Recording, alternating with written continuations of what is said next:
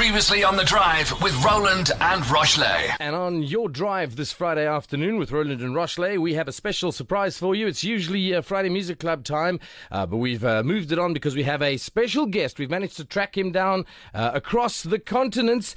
He has been called South Africa's version of the Kid Leroy. His first track his breakout track, as it were, Miss Me, was launched on TikTok. We were talking about that earlier, the platforms like that. It got over 4 million views before the song was even released. He slid up to number 1 on Apple Music in Cape Town, and he is on tour in Europe at the moment. And crossing to him live right now in Amsterdam, I believe, is Will Linley. How's Amsterdam today? Hello. It's awesome. We've just got in, getting ready to play some shows this week.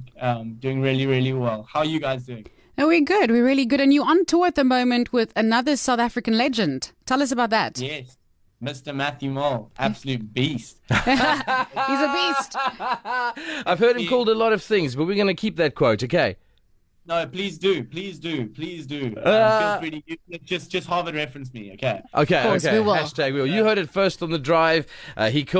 He's so wild, this Will Linley, that he called Matthew Mole a beast. But listen, we want to share the excitement today. There is a massive piece of breaking news that you just dropped this morning. And we would like to, for anyone who hasn't been following Will Linley, let them know what is up and coming, what's about to happen with you right here for us. So drop the news for Algo FM listeners.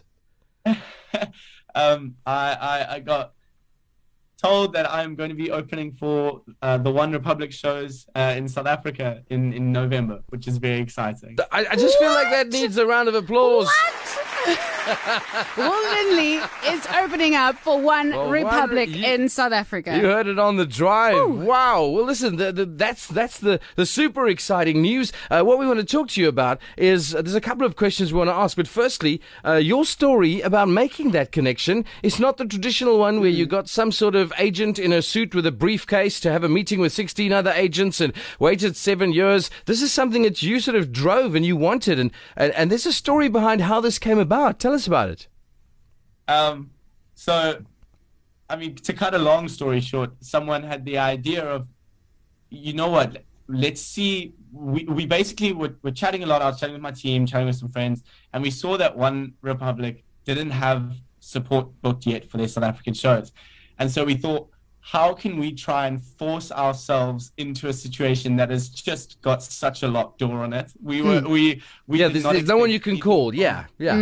From any of this, we were really kind of just like swinging for the fences.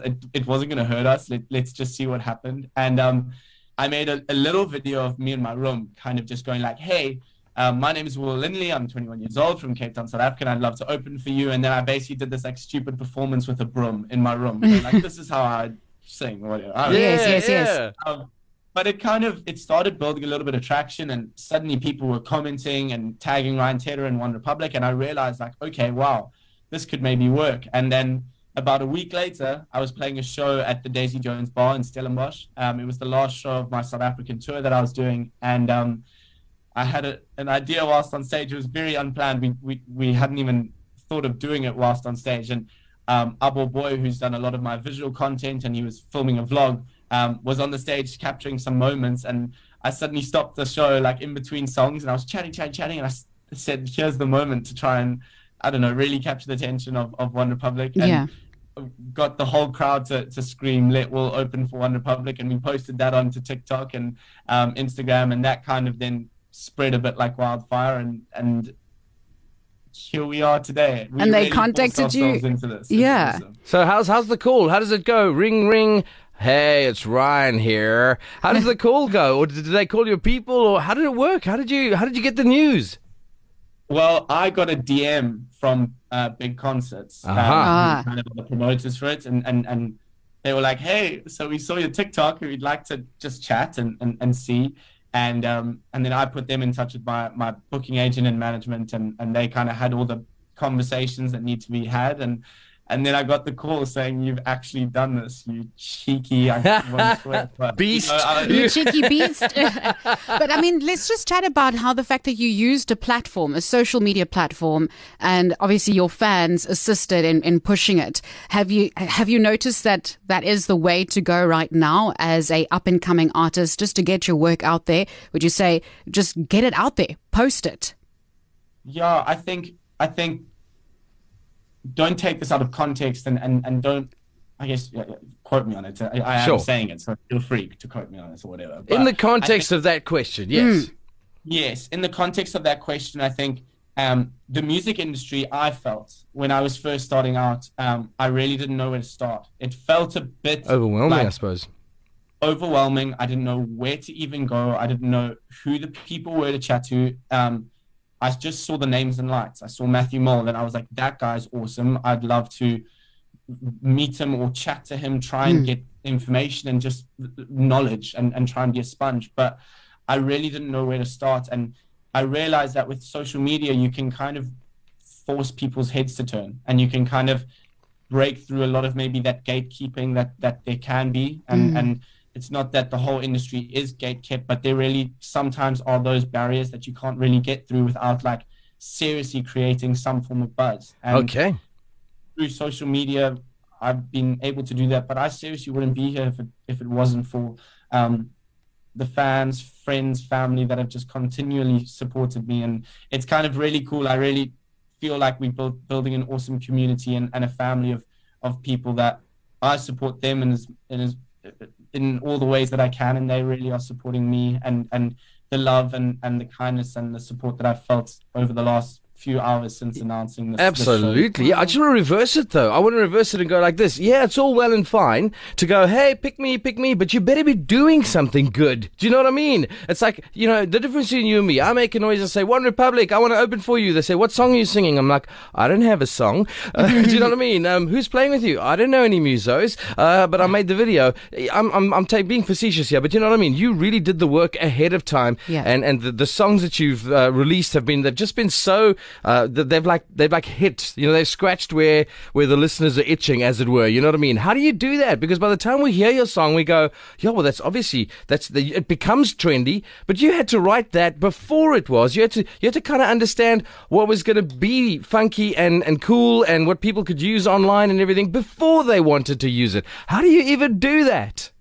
I don't know. I don't think I do it very well sometimes. Too humble.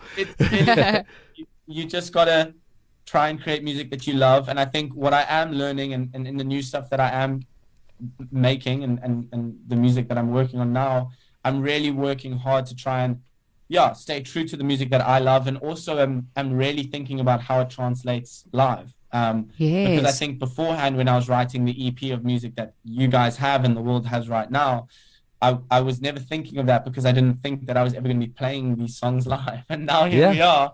And it's like, oh, okay, we've got to try and work this out, But I think it's really just about taking a day at a time and really working with your friends, working with people that you love, and just trying to create music that connects with you, because if it connects with you, it most probably will connect with at least one other person, and that's all you want. Well, there you have it. There we go. That's the best Friday Music Club we could have hoped for today, live from Amsterdam. Will Linley, congratulations on behalf of everyone in Algoa country.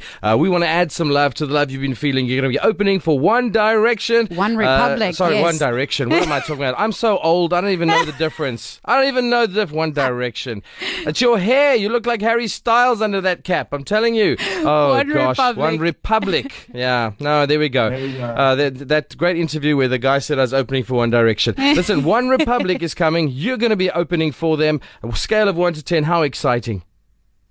Jeez, make it bigger. 15, 20, 30. I cannot wait. Thank you for your words of wisdom and inspiration. If anyone's listening and you're making a noise in the music industry, here's a guy who's done it successfully. We appreciate your time from Amsterdam. Go and have a nap before the rest of the tour continues. I know it must be exhausting. And congratulations. Just keep soaking up the love. You've earned it. Will Linley, live from Amsterdam. Appreciate you being on the drive on Algoa FM this afternoon. Thank you, sir. Thank you, ma'am. It's been awesome. Thank you.